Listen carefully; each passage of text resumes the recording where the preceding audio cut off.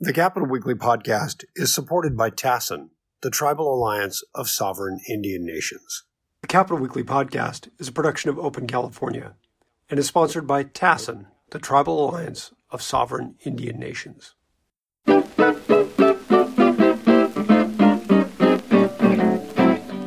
Greetings and welcome to the part one of the Capital Weekly podcast. I'm John Howard. I'm joined by Tim Foster. Hi, John. And our guest this time around is Paul Mitchell, who needs no introduction, but we will anyway. He's a redistricting expert, and redistricting is now on the top of everybody's mind. New maps, proposed maps are coming out. Paul, thank you very much for talking with us. Thanks for having me. I wanted to ask about a couple. I'm just quoting a story I read. I think it was Capital Public Radio did a story, and you were quoted in there in reference to one potential district, moving Davis up into La Malfa's congressional district. And your quote was something like, hey, this is wackiness up in Northern California. So that's my first question. What's going on in Northern California as proposed? Well, that could have been your, loser of the week would have been Davis if that map had stood. The map's changed significantly now, but at one point they had this map that went all the way from Clarksburg up to Oregon, and La Malfa would be the member of Congress for the Socialist Republic of Davis. I don't think that ultimately is going to happen. I think that the map for the congressional districts in Northern California still have some more shifting to do before they become finalized. But that was one of those funny ones. Like the Davis haters would have enjoyed that future for Davis for the next 10 years. Well, what didn't they like about the map? I mean, is it the fact that Davisites with their lattes would be cheek by jowl with the ranchers up in Oroville? Yeah, exactly. So the issue that the commission had, and it's still kind of in play here, is that they know that the La Malfa district has not grown as fast as the rest of the state, and so it has to expand. Okay. And if it's going to expand, where can it expand? It can't go to Nevada. It can't go to Oregon. It really can't go over the coastal range to like the Humboldt coast because there's a real community of interest there. And in the wintertime, you can't even get over there because of the snow. So it basically has to come down. And when it comes down, Sacramento sitting there is kind of a rock in the middle of it because, Sacramento should be two congressional districts, really, like the city of Sacramento and then like the unincorporated and Elk Grove and kind of Folsom area and all that kind of part of Sacramento. And so they have this kind of locked in area in Sacramento that's hard to go to. So they can come down one or two sides of Sacramento. They can come down Yolo and take in, like, there is some agricultural stuff in Yolo and Clarksburg and all that. They could take that way, or they could go down the east side around like Nevada County and everything, where I would argue that's probably a better community of interest with the state of Jefferson folks is that forest agricultural side, on that side of Sacramento, than coming down on the west side of Sacramento, kind of the I-80 corridor. So things have changed, and they will change again by this weekend because they're going through this visualization process of just like, in some cases, real structured districts that are like really being defined by Voting Rights Act and maybe more fixed. In other cases, some of these things, at least initially, were just kind of like spitballing, like what happens if we put this city and this city together? And how about that city and this city, I saw December 17th was listed as a deadline. Is that for the visualizations to be completed? Or is that a hard deadline, or is that a interim sort of a thing? So the deadlines that your listeners should be thinking about right now is that by November 10th, I think really it has to be by the 15th, probably at least by the 12th, but they're saying by the 10th, there will be a first draft. That first draft is really kind of the first real balanced working piece for the Assembly, Senate, congressional districts, and even the Board of Equalization, although nobody, I don't think, really focuses on that unless you're on the Board of Equalization. And then they're going to have that public for 14 days before they actually make any changes to those maps. In that period, they'll take public comment and maybe do more visualizations of what changes could happen.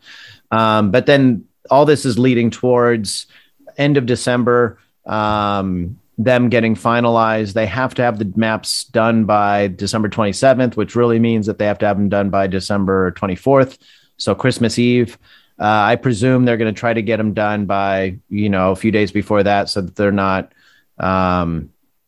spending Christmas Eve trying to get votes together on a statewide congressional plan or something. But yeah, the timeline, it's coming quick. We had a slow start to this because of the late census data. And now I think it's going to get into that era where like people's heads are going to be spinning on, they're going to sit around Thanksgiving dinner and realize that they lost their assembly district. Well, going into this, we had 53 congressional districts. We know we're going to have 52 now. So whoever is left in these districts, we're going to compress somebody somewhere, somehow into 52 instead of 53 seats. Are you getting any signals? You get any indication where that might happen most? Who'd be most impacted? Well, when the first visualizations came out of a statewide visualization, the commission just up and eliminated the Karen Bass district. They eliminated a black district from the middle of LA. I have been trying to control myself, but on that day I didn't control myself. And I just went on a Twitter screed, like, how can you, in a state that is losing a congressional district, let's be clear, the state is losing a congressional district because our state lost 5% of its white population. And so you're going to remedy that by eliminating one of the two black districts in LA? Just mind blowing. LA critical race theory here, Paul. They're getting. Oh yeah, I'm not going to get into CRT. We can debate that stuff later. But just the LA region has not grown as fast as the rest of the state. It's grown at 2% rate, where the state has grown at 6%. And so all the districts in LA do need to expand and spread out a little bit. Maybe go more into Orange County, maybe go more into Santa Clarita. There's going to be like this pushing out from the LA basin. So we know that. But MALDEF, Asian Americans Advancing Justice, other groups, even Equality California and CLCV and these other groups have put out maps that show, look, you can still create all of these Voting Rights Act protected districts in LA. And I think the commission is going to be very focused on making sure that they don't end the redistricting cycle with some front page article in the LA Times saying commission eliminates Latino or black district in LA. I don't think that is essentially what they'll do. Yeah. I think what will happen is that on the outskirts of LA and the outskirts of LA County, somewhere out there will be a squeeze.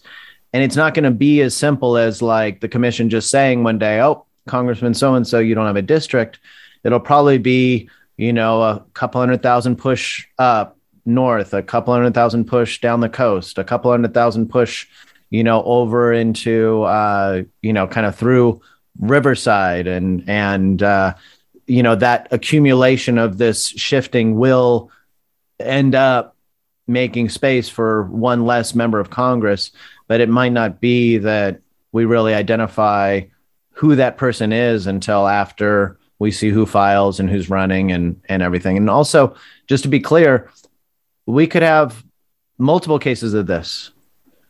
Just because we're losing one member of Congress doesn't mean that what if the commission creates a new district in Riverside? Mm-hmm. And now all of a sudden there's a new district out in Riverside. So that means there's also somewhere else in the state where there's missing a district. So it might be that we might see some things that people aren't prepared for. We're keenly watching it. Do the local redistricting officials, like the commission in LA, do they take any kind of guidance from the state Citizens Redistricting Commission, or do they do that? Is it really independent on their own? Yeah, so local redistricting in California has been shaped by the real positive experience that we had in 2011 with the State Redistricting Commission. And a lot of the elements of the state redistricting process were moved down to local governments through a bill done by Rob Bonta a few years ago, the Fair Maps Act. Now, that means that in localities, they have to have a set number of hearings. They have to have at least one or up to 2 hearings before they even start drafting maps. Maps need to be public for a week before they get adopted. They have requirements about what has to be on their website, all the maps, all the hearings, all the engagement. They are legally required to try to reach out to local community-based organizations and reach out to the media to let them know what's happening with the redistricting process. They're trying to, through this Fair Maps Act, replicate some of the state process in terms of openness, transparency, and a process that the public can actually plug into. And that is transforming our local redistricting. We'll see some agencies that go whole hog, and Long Beach is an example where we just are finishing up the redistricting. Dozens of meetings, public engagement, hundreds of speakers, hundreds of people giving input or drawing maps, a public mapping software, hosted by the city, like all this stuff that's happening there. And that's happening in many jurisdictions. There's some jurisdictions that are still clinging to the old. I think one example was a county where they had a process where every chief of staff for each of the county supervisors submitted a plan. And of those 5 plans, they eliminated the one plan of the one Latino supervisor, and then kind of tried to ramrod through an incumbent protection redistricting. I think that they're going to have to get turned around. But we're seeing that in some cases, cities and counties still trying to play hide the ball, still trying to do really bad redistrictings. But the law from 2011, the statewide commission, has trickled down to cities and counties. We're even seeing water districts that are doing commissions, and school boards and community colleges that are doing open, transparent process. And the culture of open, transparent redistricting has been spread throughout the state. And I think that it can only make the process better. And I'm really proud that we have been able to be a part of it. We're working with 80 plus agencies in the state that are doing redistricting. And in every one of those, it is not me smoking cigars in back rooms, drawing lines. I couldn't smoke that many cigars, but it's in every one of our redistrictings, following a process of making sure that it's front facing, that the community can be engaged, and that lines are being drawn around residents, not being drawn around, political outcomes. Great. For the incumbents, as an example.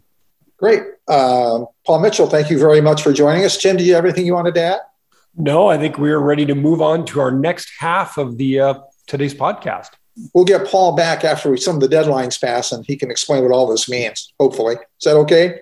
I'd love to do it, and I can't wait to listen to your other guest. Thanks a lot, Paul. And so now we're at the part 2 of the Capital Weekly podcast. We'll talk to Bruce and Lane Campbell of GovBuddy and Capital Inquiry. And thank you both very much for joining us. Well, thank you. It's a pleasure to be here. So the history of this, it's so ubiquitous in the Capitol. I mean, at one point, everybody carried the little red book, the Capital Inquiry red book. Ruth Pritchard started Capital Inquiry in 1973. Well, what prompted her to do that? Why did it seem like an information booklet for the Capitol would be a good thing?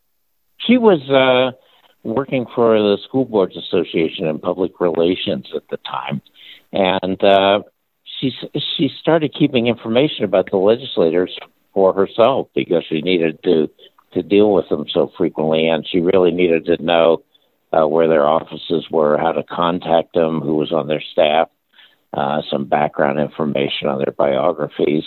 And she started to put all this together for herself. But she had a wide network of friends who were in similar kinds of jobs across Sacramento. And they started asking her if they could get her notes. And at first, she made copies and handed them out. And then more and more people were asking her for her notes. And so she was making dozens, I think it even got to hundreds of copies on the Xerox machine. And she decided she better start charging people for all the time it was taking her to make Xerox copies. And then as more and more people started asking. Was it at all hard to pry information out of the legislature?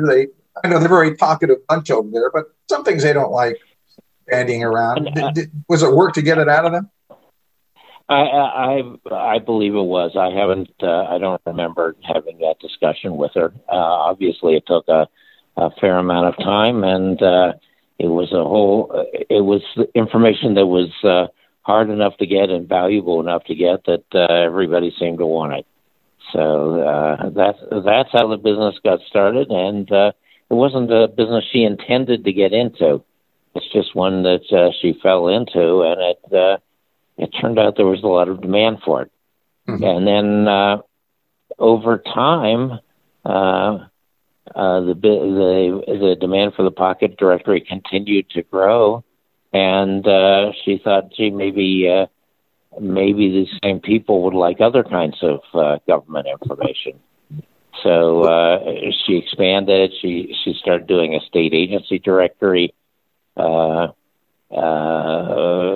Later on, a city county directory, a staff directory, and she sells a U.S. Congress directory. She sold a U.S. Congress directory. So the business continued to grow, and it turned into a real business for her, and all by happenstance. So now, at some point, you were in a competition with StateNet, which is a local business. They're headquartered over at 21st and K. I think they're owned by LexisNexis now, but back then they were run by Judd Clark, and I think maybe Tom Hober, who was one of the guys who started the California Journal. Yeah. She was actually pretty good friends with Tom, and was surprised and disappointed when they decided to go into competition with her. And they were for several years, and we thought they produced a pretty good product, but my mom's product was better, and they never managed to get much of a foothold, never got much in the way of sales, and eventually decided to give up on it. I didn't realize you guys had done so many. Excuse me. I remember the small booklet that you could put in your pocket. Yes, and I guess it's still around, but you did all kinds of other things. Oh, no, it's not around anymore. Yeah. Ours is around, but the StateNet product is long gone. Well, you mentioned other directory. Well, I know there's one for Congress. There's one for the state bureaucracy. You've got the legislative staff. You really expanded. When did you go digital? So the internet certainly came along, Mrs. Lane, and it changed things. Back in 1996, my cousin Gabe Anderson was working for the business. My father's sister's son, Ruth's daughter's son, and Gabe is an amazingly bright guy. He grew up in Sacramento and had exposure to the internet revolution as it was happening. He spent some time down in Silicon Valley as well, San Francisco area. He got the first domain and first website set up in 1996. So we've been online since then as a company. And about 10 years later, a little more than 10 years later, we introduced an online subscription version of our most popular products combined into what is now GovBuddy.com. GovBuddy is a online professional legislative directory. So it's a way to keep track of all the changes that are going on in the state legislature today. Features an activity feed with notifications that allow you to stay up to date with changes of different staff inside of the legislature. How does that work? Do you get the updates from the staffs? I've noticed that you're able to do that and keep it up to date, but I'm wondering, does that come from the staffs? Is there an automatic feed or something you're plugged into when there's a change of office, change of staff, change of phone number or whatever? It automatically flows to you?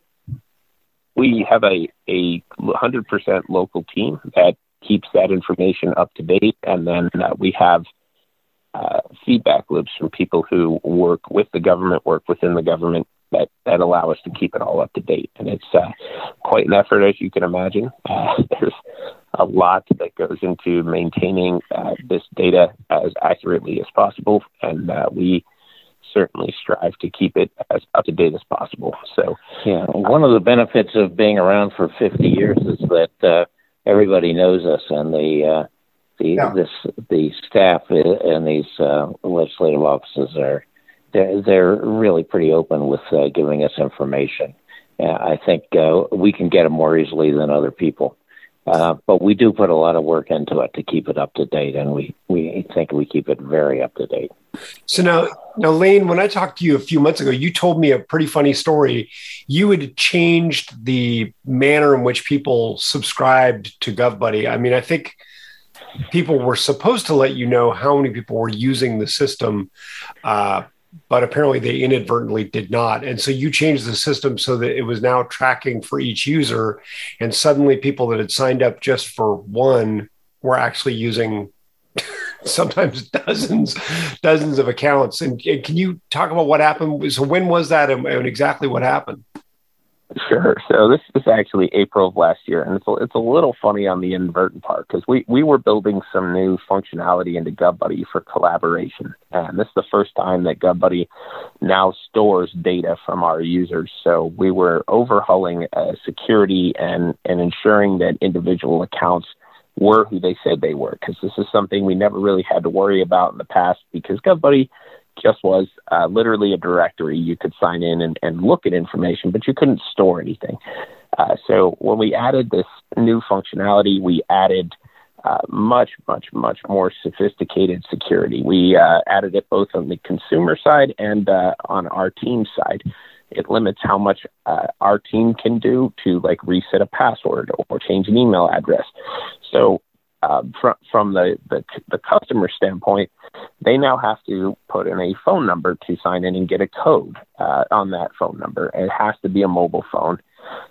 And suddenly people were asking, hey, we have a team of people that are using this account, not a single person. Now, GovBuddy's always been licensed per user, and we, we're never very serious about policing it or anything, because a lot of customers were transitioning from the books to the website. But it quickly became apparent that a lot of people were sort of taking that policy and just sort of using it as a group. And so once the new account security had gone into place and we were storing this sensitive data, potentially sensitive data, we wanted to make sure that that was protected. And when we did, then suddenly there was a lot of demand for changes to facilitate allowing groups to be able to share an account. And we had to remind folks that actually it was never licensed that way. You need a group plan.